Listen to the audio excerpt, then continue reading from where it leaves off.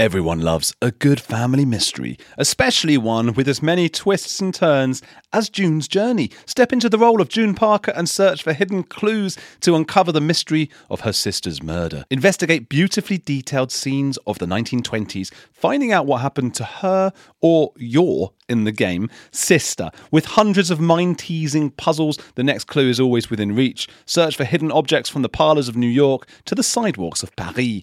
Each chapter uncovers a collection of dazzling hidden object spectacles for you to solve, and I've had a lot of fun. Currently on chapter 7, making progress little by little, tapping away on my phone to get all the puzzle pieces in place. While searching for the murderer or whatever happened to your sister, you get to decorate your own island with gardens and buildings and chat and play with others by joining a detective club.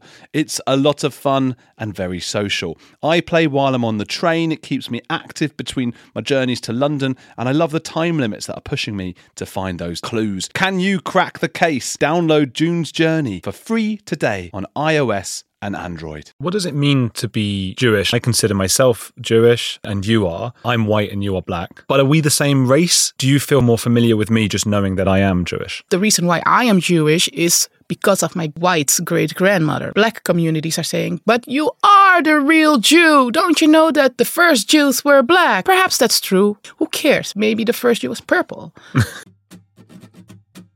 Welcome to today's episode of On the Edge with Andrew Gold. Today I am talking with Sarah Brown, a Dutch woman, but that's not the most intriguing part about her, that she happens to be Dutch. She is a black Hasidic Jewish woman. I've been doing quite a few episodes about Hasidism. Is that what it's called? Hasidism, I think it is, sort of the extreme branch of Orthodox Judaism. It's very, very far away from anything that I've known or experienced in my life, despite being a secular Jewish person myself. And there's, huge communities of them. Well, I said huge. They're not huge, actually. They're small, but they are sort of very insular communities in London and New York. And Sarah moved to New York at 18 and began living as a Hasidic Jewish woman. She'll explain exactly why, but do get hold of That Black Hasidic Lady. That's her book, That Black Hasidic Lady, a memoir of a dark-skinned Hasidic woman. It's just a really fascinating story and just tells you a lot about belief and why people move into these kinds of communities. So an interesting one, and we'll talk about racism on both sides and all sorts of things. Hope you guys enjoy it. I will try and sort of mix it up a bit more in the coming weeks and see who else I can speak to outside of cults, perhaps, because I've been doing a lot of cult stuff recently. I do have, I think, Buck Angel coming on, who is a female to male trans person who worked in the porn industry and has some quite nuanced, I think, opinions about whether children should be able to do that, have the operations and things. And I'm going to try and tiptoe around it as much as possible so as not to alienate people on either side of that debate.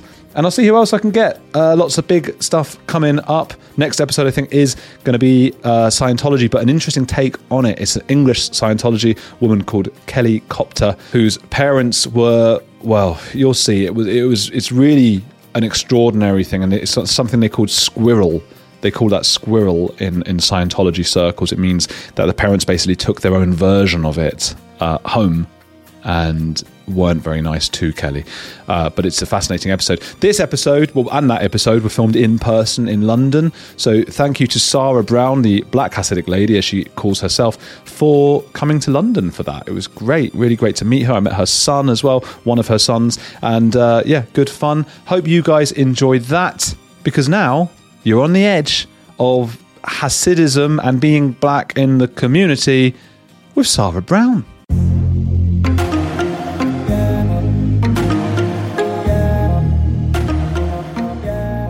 Tell me a little bit about your life. Let's just start at the beginning, because how did you come to be? Were you already in a Hasidic Jewish family? No, definitely not. So I grew up in the Netherlands. That's in a neighborhood that's not Jewish at all, rather very Christian, typical Dutch Christian farmers village.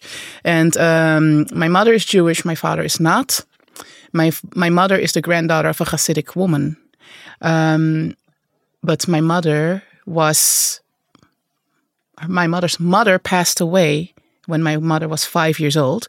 So my mother fell under the custody of her grandmother, who was that Hasidic woman.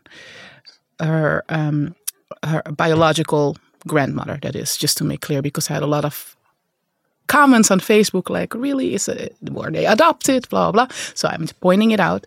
It's my mother's biological grandmother. So she fell under her custody. But my mother is dark like me as well. So my mother was very much discriminated against by her own family, unfortunately. So my mother's experience with Judaism, Hasidism in particular, is not so positive. So she was never interested in doing anything with it. So we were also not raised with Judaism, really. It's not, we were not in an environment to practice it anyways at all. Like, you don't say, I'm Jewish where I'm from. You don't. What would happen? Oh, you will be bullied mercilessly. Oh, that's terribly sad. It is. But it was late 80s, early 90s.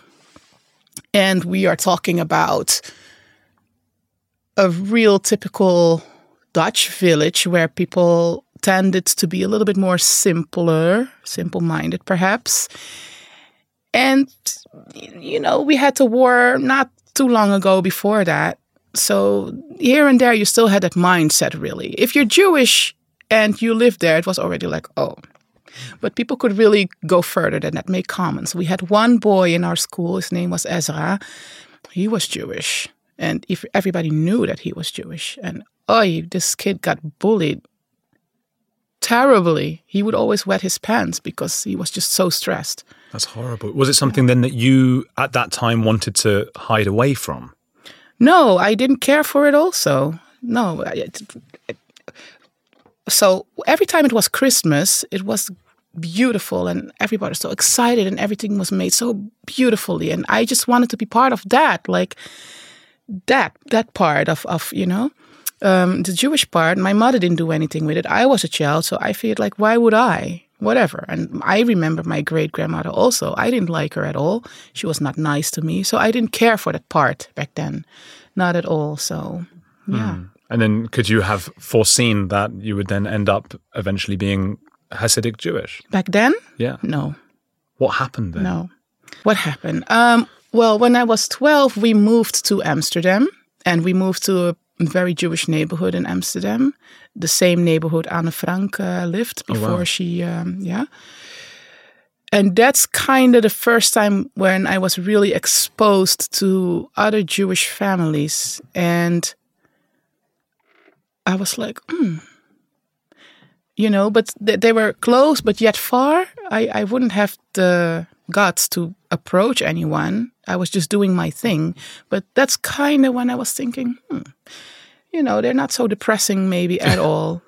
Because that's another thing I thought. Yeah. And I was being told, like, Jews are just very depressed people and no good and whatever. But no, the kids were just playing happily and whatever. So that was the first thing that kind of sat with me, like, okay, it doesn't look so bad. Maybe not all of them are bad. So that's kind of when it started. Yet I didn't do anything with it. When I went to New York, that's really when it started. And that came from, you had seen New York, you told your family, I want to move to New York. They didn't really believe you, right? Yeah. So what happened when you were 18? 2 weeks after my birthday, I just left. I just left. Literally, I wanted to book a ticket in advance, but when you're below 18 and underage, you're not allowed to purchase a ticket on your own.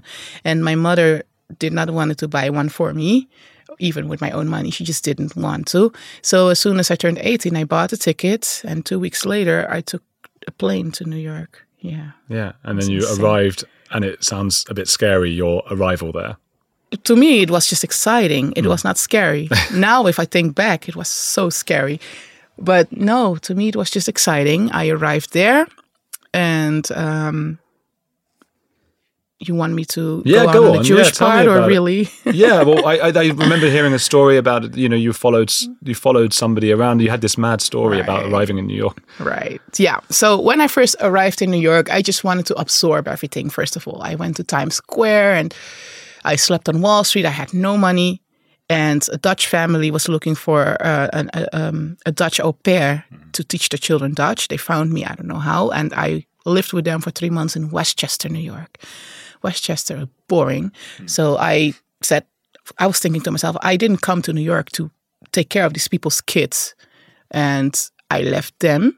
And then I found another family in Manhattan that also, the father was Dutch, the mother was something Asian. They wanted also to teach the child Dutch. But I couldn't get along with them very well. The father I could, the mother not, and her mother even worse. That's how we kind of split up. And so around the time that I left that family was the same time that I spotted I think, modern Orthodox young man on the train. And he was reading and playing with his hair while reading. And he was reading something Yiddish, something Hebrew, whatever. And I was just looking and just thinking, like, how am I going to say so? It was a full train. It was peak hour. Yeah. So I didn't have the guts to just, but I was like really watching him like an eagle, like, yo, how am I going to do this?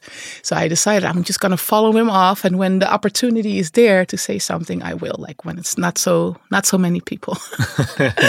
So he got off the train. I passed my stop where I had to get off just to follow him. He was on the escalator, and then I went on his sleeve, like I tucked his sleeve, and he was like, whoa, Yeah. And then I explained to him in very broken English, like, hey, I'm here. I came from Holland. I'm Jewish, and I would like to learn more about Yiddish, about Judaism. Where can I do that? And then he looked at me, and then he said, first he had a few questions, I guess to make sure that I am Jewish. And then he's like, you know what, give me your number. I'm going to look into this for you, and I'll call you. I said, yeah, well, whatever. I gave him my number. Soon after, a rabbi actually called me back and explained to me, I got your phone number from a gentleman, and he explained your story and this and da. And then the rabbi started to ask me questions, the same questions like he asked. And then he did suggested a specific organization on the Upper West Side. I ended up working for them also, by the way. And, start there. There you can start learning more about, it was the perfect suggestion, because it was really for beginners, which I really was. So I started to go there. I learned a lot, and I started working there. While I was working there, also, people have questions. You have to answer these questions. I learned so much, and this is how I slowly grew more religious, but it was not a conscious decision. It was really a very unconscious thing that just happened within. Yeah. What does it mean to be Jewish? And I'm thinking this, I'm conscious of the fact that, I consider myself Jewish and you are. I'm white and you are black, right? And so, but are we the same race? Because people would say Judaism is a race as well. Do you feel, for example, more familiar with me just knowing that I am Jewish?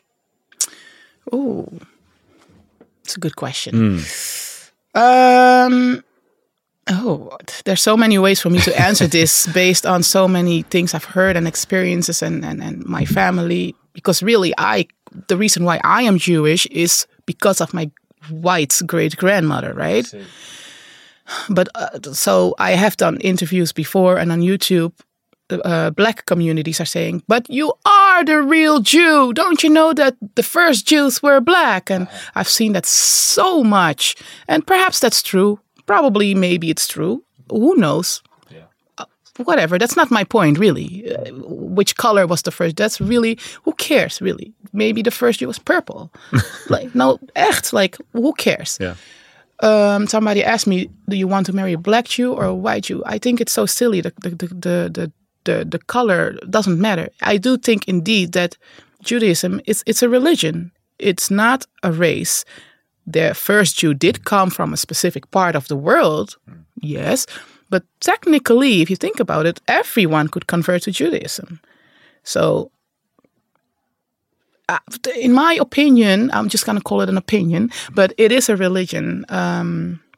Yes, and I definitely don't feel like somebody that is born in Borough Park, Brooklyn, with a Caucasian color is more Jewish than I am because they look it more. No, that's really, I definitely don't feel that way. And what do you feel then about? I'm just curious about how you feel connected to me, and I would ask this of any Hasidic Jewish person, because you are actually the first Hasidic Jewish person I've ever had a real conversation with, which is quite exciting for me. Yeah. So that's really interesting for me to sit with you. And I have heard it said that a Hasidic Jewish person would not consider me to be Jewish because I don't really follow most of the religion. Where? No, I don't feel that way. No, I don't feel that way. If you're Yiddish, you're Yiddish. And I think I don't really think that we would not consider you being not Jewish. There is this thing that when you're raised a certain way, like really how I'm raised as well, and you just don't know and you're just molded the way you are, then it's really not your fault. So it's not your fault for us. It's not my fault. Yes, but me, first of all, I am raised super modern. I am raised like you can do whatever you want, and we respect you and we love you. And what do you want? You want ballet? Okay, let's do ballet. You want to, I am raised also that way. I chose this way and it was my decision. But I still, my mindset is still very much so open-minded. If you're Yiddish, I look at you. I look you in the eye. I have no problem with that. And I don't feel like now you might have any thoughts that might arouse you or something. I don't know. Maybe I shouldn't say it. But for reasons of modesty, Hasidic men don't look at women when they talk, if they have to talk to each other. Yeah? Yes. Where would they look then? Just to the side? Or usually like this. They look at me like this. Yeah, always at my shoulder. I don't know. And at first, I didn't understand that when I was first involved with the Hasidic community. And I would literally go like this, hello, I'm here, look at me. Yeah. Because also a thing I'm raised with is if you talk to somebody, you look at the person in the eye. It's rude not to look at a person. So I wouldn't understand that part. Yeah, I think so as well. It's very strange. But that's why when you came out of the train station, we met just before. Yeah. And I said, how should we say hello? And then I think you thought I meant how do you say hello? And you said, well, just hello. But I meant, do I shake your hand? Do I go an embrace of some sort? Yeah. And that's something that you have to sort of, was that new to you when you joined the Hasidic community? This sort of, okay, we don't touch, and with men, for example? Was that new, and is that difficult for you? Would you rather sometimes just hug a man hello or something? Yeah, I am very... I'm South American also, and that I'm very warm, extremely warm. And usually I express this towards children. My kids, I'm just always hugging them and kissing them, and my siblings' kids, I'm just very warm. And the other day, I ran into a young gentleman who I know since he is like my children's age. I used to watch his niece. And when he realized who I was, he was like, and he literally just grabbed me oh, wow. Da, da, da, da. And I was like, but at the same time, I'm like, yeah, so nice to see you too. But I was really verstijfd. I don't know how you say it. Shocked, I guess, or straight. Yeah, ooh, what am I doing now? Yeah. But in the back of my mind, my heart was so happy also to see him again. And I really felt the same way. But the modest part of me felt like, okay, done. Okay, just let go. But he doesn't know, yeah? And he was just happy. Yeah. So, but yeah, it is sometimes challenging, especially since I'm also involved with the non-Jewish world or the more modern world. Yeah. Just for anybody who's hearing these occasional words like echt and verstehst, these are Yiddish words that mean really and do you understand? And we can talk in Yiddish, well, German Yiddish, because I learned German, so wir können auf Deutsch ein bisschen sprechen, aber niemand kann verstehen. Also wir müssen auf English sprechen. Yeah, nicht ein Problem. Yeah, but it's just I find that so fascinating that I finally have a use for my German, and it's to talk with Hasidic Jewish people in their first language. Yeah. But this is, I suppose, one of the great interesting contrasts about you as a person, I think, because you're so open and so interested and you can go to New York on your own with no money at the time and just make your life and do all these things. And then people would associate the community you joined with being very insular and the opposite, and men don't look at you and stuff. So are there not parts of you that think, okay, well, I can still be Jewish and maybe modern Orthodox without actually being in the Hasidic part? No, because I remember that I've told this story a few times, actually. I had a coworker when I was not so religious at all. I had a coworker, and he brought his she was not new, he had a baby, and she was really very, almost a newborn, very young, and his wife was away, and he took the baby to the office. And even with the baby, automatically I started talking Yiddish to the baby. And I was not Hasidic back then, and I was not very even religious back then, but it is just something. What was the question really? I'm sorry. Why the most maybe conservative? That's where I was going. It is something just really deep within. And so the baby, I spoke Yiddish to the baby because I felt like this is a Yiddish neshama and we should speak. It was not a conscious thing that I did. It just went that way. It is something really deep within, and it doesn't work for everybody, and it does not even always work for me, because there are certain things where I feel like, oh, that's flat out nonsense, like shaving my hair, whatever. Which you haven't done, which is you didn't done it. But you do have what was it, sheitel? Sheitel, yeah. Which we should explain to people who've never heard of Judaism what that is. Sheitel is a wig. Yeah, it looks wonderful. Thank you. I didn't realize you were wearing it till you told me before. Yeah, no, it is. It is a very good one. Perhaps that's why. I do want it to look natural, more natural. I always cover my hair, but I like my own hair also, and it makes me feel like a woman and like me, and I am not shaving it. I don't feel like it's really necessary. No, I suppose you don't have to if you cover it. Then what difference? What's underneath it? It's right, but by us, usually the women shave their head just to go an extra step further and being modest. Okay, and this is to stop the male gaze at hair. It is just to be extra cautious that your hair will not be exposed. Because it's arousing to men. I suppose. Join us today during the Jeep Celebration event. Right now, get 20% below MSRP for an average of $15,178 under MSRP on the purchase of a 2023 Jeep Grand Cherokee Overland 4xE or Summit 4xE. Not compatible with lease offers or with any other consumer incentive offers. $15,178 average based on 20% below average MSRP from all 2023 Grand Cherokee Overland 4xE and Summit 4xE models in dealer stock. Residency restrictions apply. Take retail delivery from dealer stock by 4/1. Jeep is a registered trademark. But it's I always found that so funny because that's not the thing. I've never seen men who are like, oh, look at her hair. You know, it's usually, it would be another part of their body. You know? Perhaps, yes. Perhaps it does something to the woman, because honestly, if I would not have hair, I would feel like, I mean, if you're sick, it's one thing, yeah, obviously. But if you can have your hair, it makes you, a woman, feel a certain way. Feminine. Yeah. Yeah, more feminine. So maybe, and I'm not sure if this is the case, but maybe that is the purpose, to make women not feel so feminine or more sexier, so that they radiate that towards men. Maybe. I'm not sure. Just making sure that it's maybe. It's just perhaps. Yeah. But I have my hair, and I like to keep it. I understand that. Yeah, it's just one of those funny rules, I suppose. Right. And we do, you know, outside of religion, we do adhere to funny rules and things, and it's part of being human. Yeah. That one I find funny because I just think as well, the wig might be even more attractive than the real hair. Yeah, my ex-husband always said that. Did he? Yeah. He always said that most of these wigs look even nicer than the hair before the girl was married. Maybe that's the real reason that they wear it, because they know how nice the wigs look. Perhaps. I might get a wig. My grandfather used to make wigs. I just remembered that. I forgot that till this second. Oh, really? Well, he was a barber.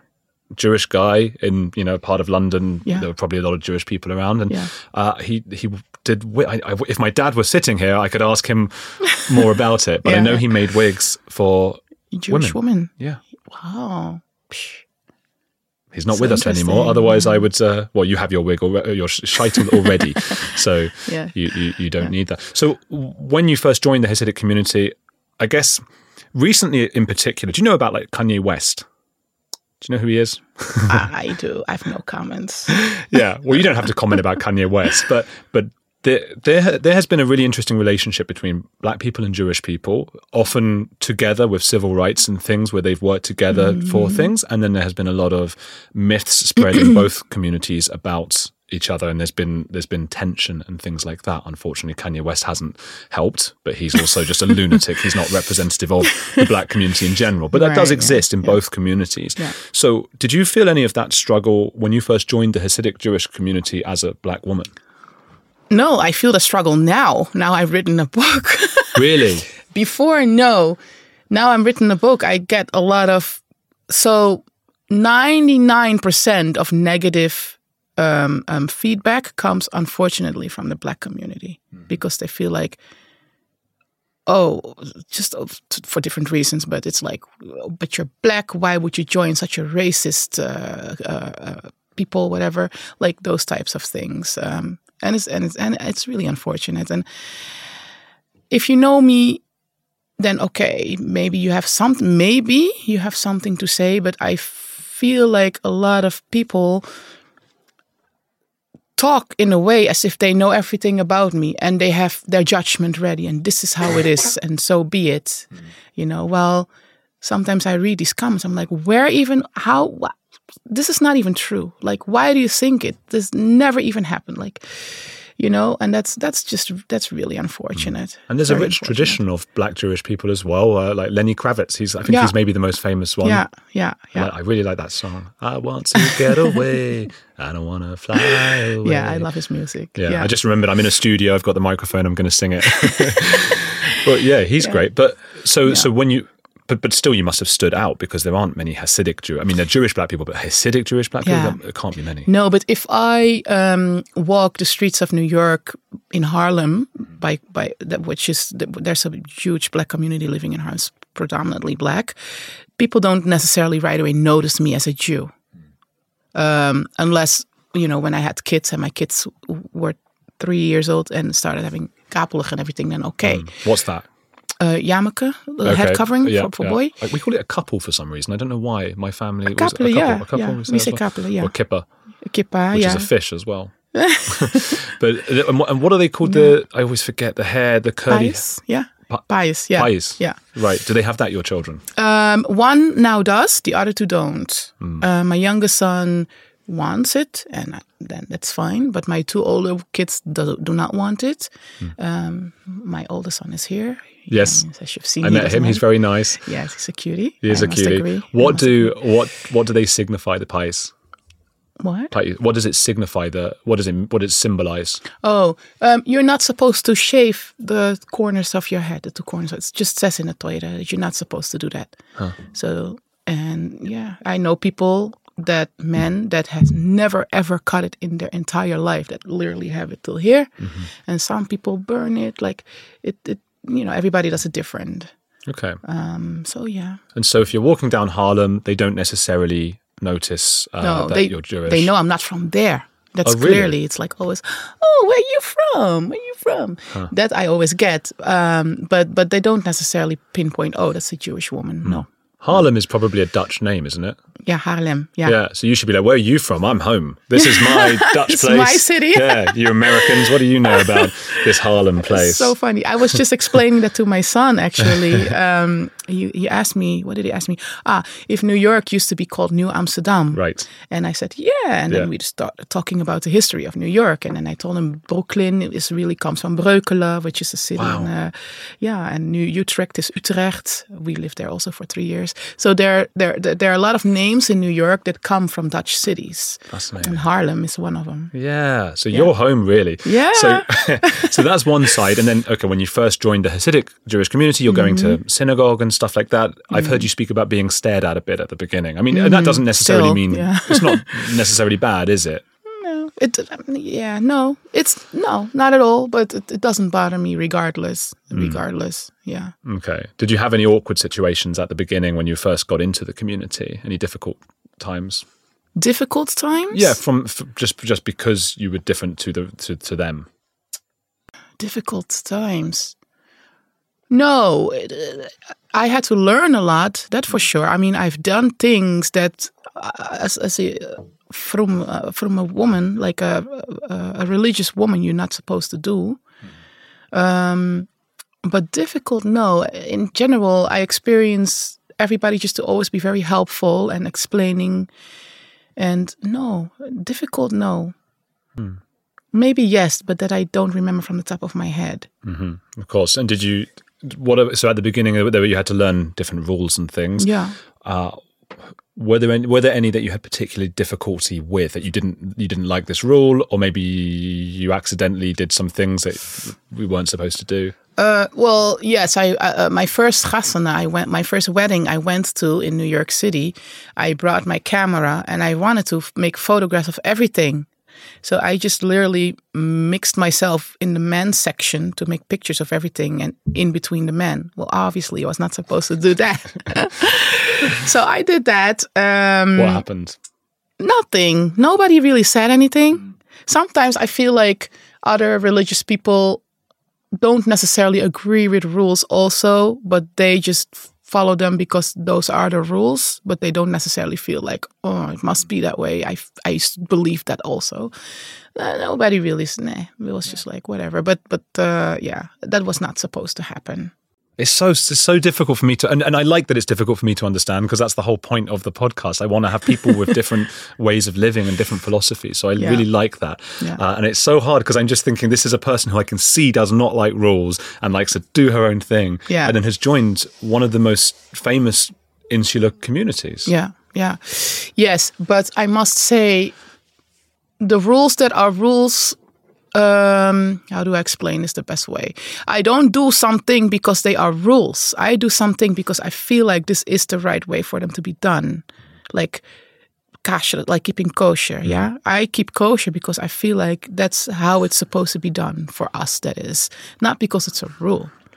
That's a really interesting one, because I'm a vegetarian and I don't have strong beliefs. Oh, right. Okay, so I know families who are much more orthodox than my family who keep kosher. And sometimes we sit at a table and like I'm looking at them like, why won't they eat that thing? Because they won't eat a particular thing because it's not kosher. But they're looking at me going, why won't he eat this thing that is has some meat in it? Yeah. And I know that my rule is as illogical as theirs, because my rule is I'm like eating mayonnaise, you know. I'm having mayonnaise, but it comes from the same thing. But I try to tell myself yes, but don't think about that. So I guess we all have those. It's not as obvious as a chicken. Exactly. Yeah, it's not. I get you. Yeah. No, exactly. Different rules work for different people in different ways also. And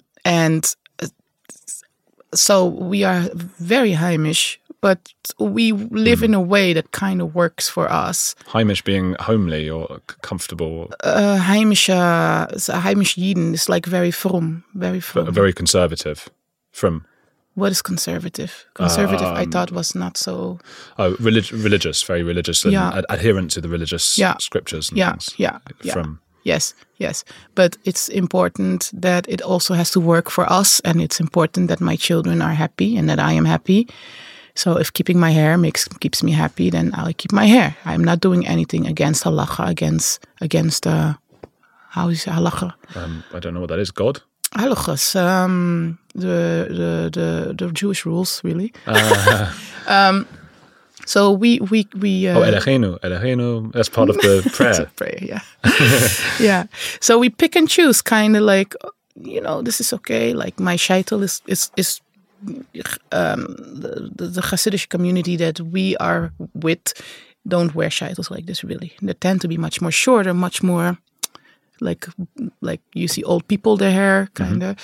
not for me. Yeah. So I kind of do what works for us. Yeah, and this was something that was talked about by like Julia Hart. She talked about something called sneus, which is modesty, and there's a lot of modesty. And some people in some religions talk about the paradox or the irony that you end up sort of competing for modesty. So it's almost like a righteous modesty, and which is it doesn't make sense. But yeah, so is that not as important for you? And you know what I want to ask you then? So how do you feel about the things that they might have said, people like Julia and Javi Weisberger, when they criticize and they say they couldn't leave, and if they leave, their friends will all desert them and leave them? This seems to be a different experience to what you've had. Yeah, I believe them 100%. I think maybe a little exaggeration here and there, slightly. But I believe that happens. It happens, and not only by us, but it really happens in many other religious groups or communities. It happens, unfortunately. Yeah. Okay. Yeah. And you joined is it Satmar? So for people who don't know, that's quite high up on the. It is, but I would not really consider myself being full-fledged Satmar. I'm not, but I have close ties to Satmar for sure. We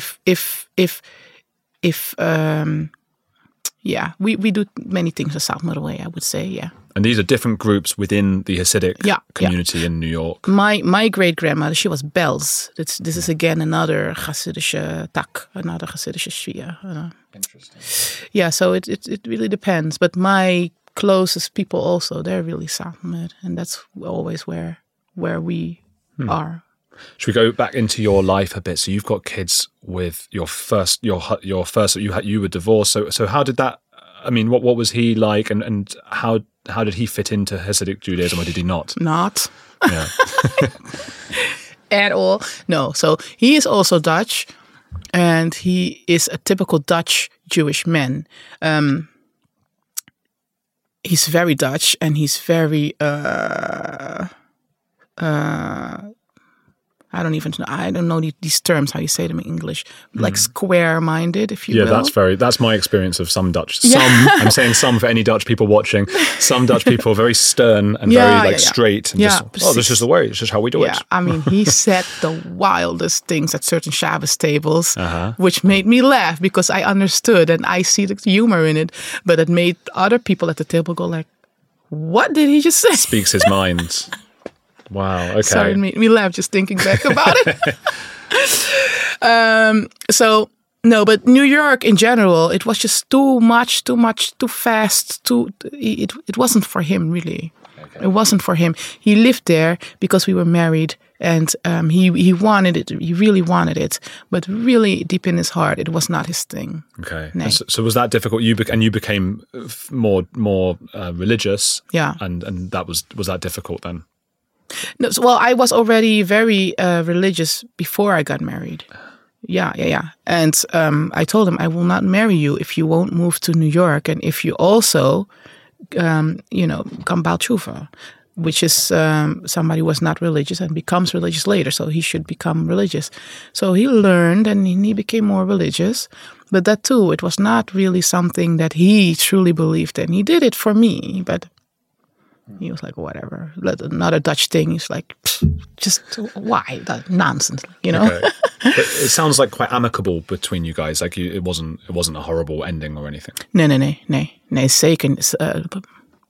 Switch to Dutch. Absolutely not. No. Still today, everything is very peaceful. We talk a lot. Another thing that's not really allowed by us. You talk to your ex-husband, but that's something, we have kids. And sometimes you just kind of have to discuss a few things. I don't have a husband now for me to do it anyway. So, everything is very peaceful. Okay. Yeah. And so I know you raising the children, and he's okay with them being raised in the Hasidic Jewish community? Yes, absolutely. He knows me. He knows me. That's nice. Meaning, let's just keep it to he knows me. Yeah, I understand that. I would trust you with my children as well. So that's the point. Yeah. Yeah, I think so. So one of the main aspects I think that everybody's interested in Hasidic Judaism is the marriages and the being set up it's called something that it's another sh word. Who sets you up with someone? Yeah, schatgen. Yeah. Yeah. They make partnerships and things. Klopt. Yeah. Is that happening with you? Yes, certainly. Quite exciting. Yeah, I am different, and even if I was a typical Jewish Caucasian girl, I would still be different just because of the way how I think and stuff like that. So I get different suggestions, but really different suggestions, which are often not okay. And whoever I married should be a fine example for my sons. Mm-hmm. And have they not been? Not at all. When people have been suggested to you, so what happens? I think people are fascinated by how this works. So I should give you a few examples. Yeah. So okay. So the Shatran contacts me. I have this specific person. It really looks like it would be a great match. I'll send you a profile for you to look at. Usually the profile looks very nice, whatever the picture, sometimes nice, sometimes whatever. And then until I get to speak to them, then you notice like something is off. Yeah, it's like sometimes as if I speak to a 14-year-old. Oh. Like, yeah, well, it would be somebody that would be around my age, but there's just mentally something off with the person. I also had one which was pretty nice, really. Somebody was a rabbi, and the rabbi lived in Switzerland. His children went to yeshiva, I think in France it was. It's a school, the yeshiva. Yeah, yeah. And it was also something, good match, blah, blah, blah. He was interested, but I would have to live in Switzerland. Yeah. I'm sorry for any Swiss people, but he was perfect, but I would have to live in Switzerland. No, yeah. So I like it. I don't want to live in Switzerland. Let's just put it that way. I don't. And like him, he cannot move because he has kids. Well, I have kids too. I'm not just gonna, move to Switzerland and send my kids to school in France and Well, how are you having this conversation when you meet these people? Is it like on by phone, or are you going in a room to meet them? No. First by phone. If the phone conversation, everything is okay, then perhaps you discuss with the Shatran, okay, we can meet each other after maybe 2 more conversations over the phone. Yeah. Because again, this is different to the experiences, the more negative experiences I've heard where they've been like, this is who you're marrying and that's it. And maybe they felt that pressure because it was their families were very closely involved. So I heard that, I think, on your videos. But in my experience, I mean, I'm very, in my experience, what I see, it's not really that extreme. It's more like, yes, you definitely do feel a pressure from your family because they wanted to be connected to this other very perfect family, and they feel like their kid matches your kid. So of course you feel that from your parents, that they wish that also for them. But it's not like you must marry this person and that's it. And in my experience, it's more like, what do you think? Do you like him? Usually there's like a sign that the girl would give from the room that she's sitting with the boy, like yes or no. But you really can't force your child to marry. It's from what I have seen, it's never really bluntly forced like that. There is a certain pressure. I agree to that for sure. But it's not like you must marry this person and there's. So far you've just said no for the men you've been suggesting. I will tell you no. Uh-huh. Nobody can tell me that's it. Yeah. I'm not. You're not submissive. I'm not submissive, but I'm also not. Nobody can just tell me you have to. That just doesn't work for me. I'm not. It doesn't work like that for me at all. Isn't that going to be difficult to find a Hasidic man who is going to accept that? Because I gather that a lot of it is that the women are supposed to be a little bit submissive. I am a little submissive, but I'm not submissive in that way. And yeah, it might be difficult, but at least I'm true to myself. And being true to myself is what keeps me happy. If I'm not going to be true to myself, I'm just going to be miserable like many other women are. Would you like to get married and have would it be a big, so the marriage is there, what are the weddings? What are they like? What weddings are like? Like in New York, yeah. My wedding or just my weddings in overall? Well, your first wedding wasn't a Hasidic wedding, was it? half-ish, kind of. It was very Heimish, very Heimish. Weddings usually, so the women and the men are separate, right? The men have their own area and the women have their own area. Every bride kind of processes it differently. Some are very excited, some are very quiet. I remember one of I call her my niece, but she's not my blood relative, but she's like a niece to me because her family's like my family. The day before she got married, I was at their house, and she was laying in a recliner on her porch with headphones on, just laying, and completely as if she just wanted to like not be on earth for a moment, just completely, I've never seen that before. Yeah. Like that. So, but I guess also that her parents felt like, okay, you do you for now, because tomorrow's your big day.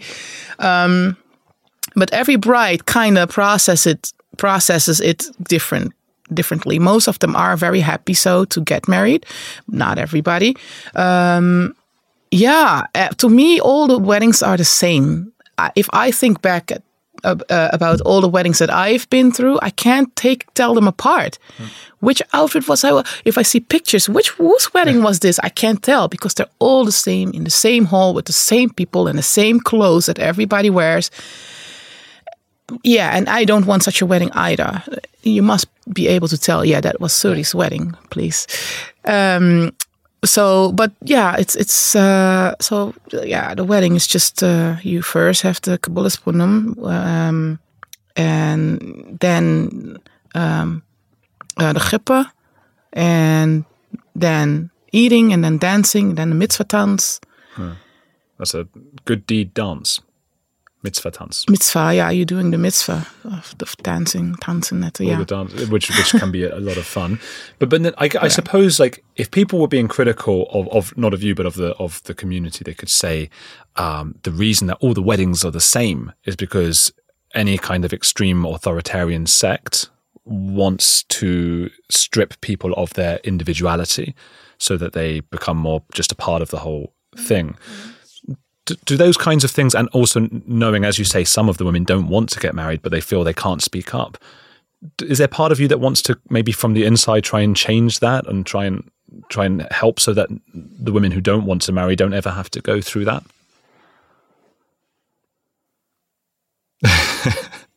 Oh, snap. No, I can't do anything about that. And in overall, most girls do want to get married. And sometimes also for the negative reason of they just want to get out of their house and feel like they have a little bit more freedom from their parents. I've heard that a lot also. I would not know what I could do about it. If somebody, a girl would come to me and say, I really don't want to get married. I'm leaving tonight. Can you please help me sleep somewhere? I would say, yes, I'll help you, but I would also suggest you have to go the right way by this. You have to speak to your family, whatever. Go the right way by this. But I would not abandon anyone if they would ask for help. But I personally do believe in this lifestyle, Not that anyone should get forced to get married, not that. But this is my life also. It's my community also, my way of living also. If my kids, I would suggest them to get married when they're like 20, 21. If they don't want, they don't want. I'm not the type that's going to force them. But I would encourage it. What if your children, and I have no idea what the rules are around this, how does one in the Hasidic community feel about the possibility of their children maybe being gay, for example? Again? Being gay. What did you say before? How does it feel for somebody in the Hasidic community? What are the feelings around that if their children? Just negative. Yeah. Negative as that's you would definitely most probably be how do you say it, banned? Excommunicated. Yeah. Just being off the derech, stepping out from the community, do your own thing. Maybe some families will still talk to you, but taking it a step further, being gay, your family probably won't speak to you. How do you feel about that? Gay people? Yeah. You do you. But isn't it sad that they would be kicked out of the community. Oh, how I feel about them being kicked out. Yeah. Yeah, it's very sad. I can't imagine that. I can't go there with my head personally. I would never excommunicate my kids for anything, for any reason. So if they were gay or something, it wouldn't bother you that much? It would bother me, but I would not ban them. They're my kids. They're my kids. What if they left the community? Same thing. Listen, it's just more important that they're happy. They have to be happy. They have to be true to themselves. Trust me, because I'm different also, I get also a lot of Hasidic people that reach out to me, really telling me what's going on in their head while they're living this whole facade of... Oh, wow. But you should start a podcast. Anonymous people could they talk to you? Perhaps. That would be a great podcast. I don't know.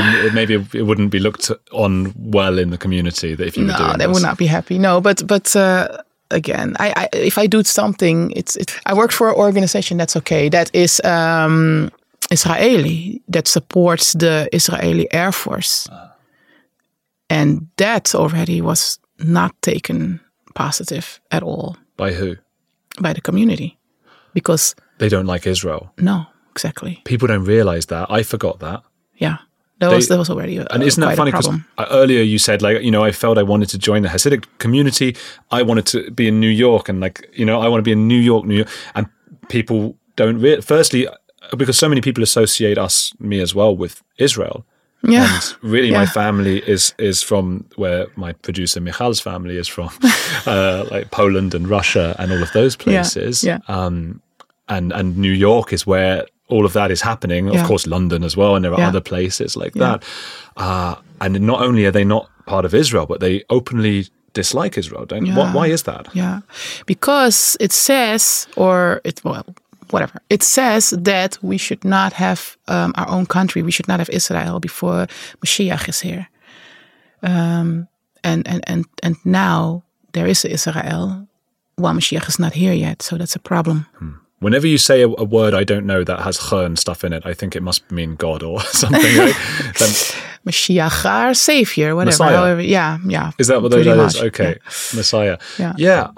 It's so interesting. I suppose there's two things going on because a lot of the Hasidic community grew after the Holocaust, I think. Mm-hmm. And it was a way of becoming more insular because of the dangers outside to the Jewish community. Yeah. But Israel was set up, and people can argue all day about whether it was right or wrong or whatever, but the reason was supposed to be exactly the same. Yeah. A place. So you can see how these two people would not get along. Yeah, exactly. Yeah. It's I also think it's just two different perspectives of looking at the same thing, really. That's why sometimes there are the minhagim, which is, let's say, customs within the different Jewish group. Different Jewish communities have different customs, but those are also often just based on how they should feel. It should be. They should feel. They should feel. They feel like it should be this way. And then sometimes for me, it's also let's just take a step back and do as the Torah says, and then that's it. Instead of going further for no reason. I understand. It's so interesting. Another thing I was going to ask you about is you're an opera singer. Yeah. So do you actually perform in operas or in theatre productions and things? Not anymore. I used to perform a lot, yes. Yeah. Okay. What if I start a song, would you sing? Sing? Nessendorma. I can't sing. No, so I don't sing in front of men. Oh, really? That's another thing, isn't it? Yeah, I understand. Yeah, I do sing. That's another thing that happened in the beginning. I'm at the Shabbos table and they start singing Koach Stoif, which is, it's a song, a Shabbos song, which is my favorite song. I can cry. I'm not going to just sit and not sing along. I would just sing along.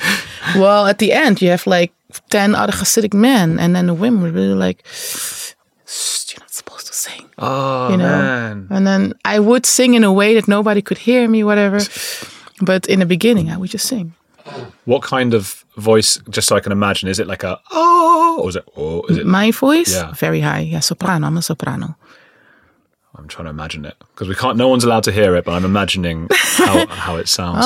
It's like really, if you think about opera music, a woman singing opera, that's me. Yeah. What about a woman writing a book about her experiences in the community and stuff? That there must have been some people who looked badly at that.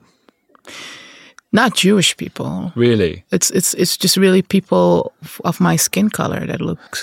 Not everybody, but the negative feedback that I get comes from, unfortunately, from other black people. But it seems remarkable that there wouldn't be criticism from within the community, because you're not allowed to sing in front of men, but you can write a book and you can be on a podcast, for example. All of these. And what about TV? Can you watch TV? Not officially, not. When we started looking for schools for them, that was another drama. Yeah. It's like, no, you're to this, no, you're to that. What do you mean? When I would look for a school for my kids, because, we do watch certain things, right, innocent things, but a non-Hasidic school that was very Heimish, very religious, was like, no, you're too Hasidic. Hasidic schools would be like, you're too modern. So, and in between was not really existent. I did find a somewhat in between school, which really officially is a Hasidic school. But it was extremely hard because there are all these sides to me that they couldn't place. No school could place that, I see. Yeah. So that was difficult. Will you be able to watch, do you watch YouTube? But yeah, you've watched my YouTube, so you can watch that. It's I get it. It's hard, there's these rules and you have to be they have to work with the modern world. Trust me, a lot of Hasidic women watch YouTube without anyone knowing. I know, because Julia Hart told me this as well, because she's getting criticized because people are saying, this isn't what it's like. And she's like, well, how do you know? You must have watched my show. You're not supposed to watch it. And I've had people in the comments, there will be from this as well, saying things, this isn't right or that's right. And it's like, you shouldn't be watching. No, true, very true. And yes, I also, from the interviews that I've already done, I get text messages like, hey, I saw you.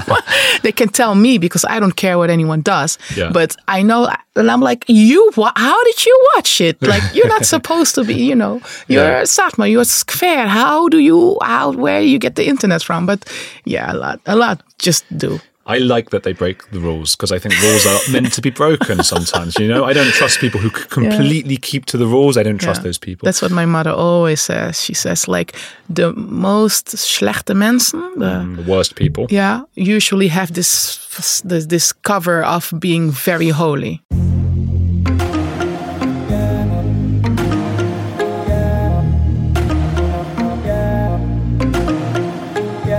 Thank you to the wonderful Sarah Brown. She came all the way to London just for that in-person interview. What a pleasure to be able to hang out with her, to meet her, to just have a great time with her and to be able to interview her. It was a real honour, really, to learn about a different kind of life. Let me know any thoughts that you have. Make sure to get her book, That Black Hasidic Lady, a memoir of a dark-skinned Hasidic woman. And follow me on Twitter and Instagram. Say hello there and tell me what you thought of this episode. And you can support the podcast on patreon.com/Andrew Gold. See you soon. Pulling up to Mickey D's just for drinks? Oh yeah, that's me. Nothing extra, just perfection and a straw. Coming in hot for the coldest cups on the block. Because there are drinks. Then there are drinks from McDonald's. Mix things up with any size lemonade or sweet tea for $1.49. Perfect with our classic fries. Price and participation may vary. Cannot be combined with any other offer. Ba-da-ba-ba-ba.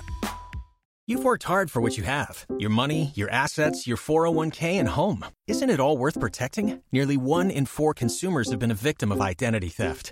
LifeLock Ultimate Plus helps protect your finances with up to $3 million in reimbursement. LifeLock alerts you to identity threats you might miss. And if your identity is stolen, your dedicated U.S.-based restoration specialist will work to fix it. Let LifeLock help protect what you've worked so hard for. Save 25% off your first year on LifeLock Ultimate Plus at LifeLock.com/aware. Terms apply.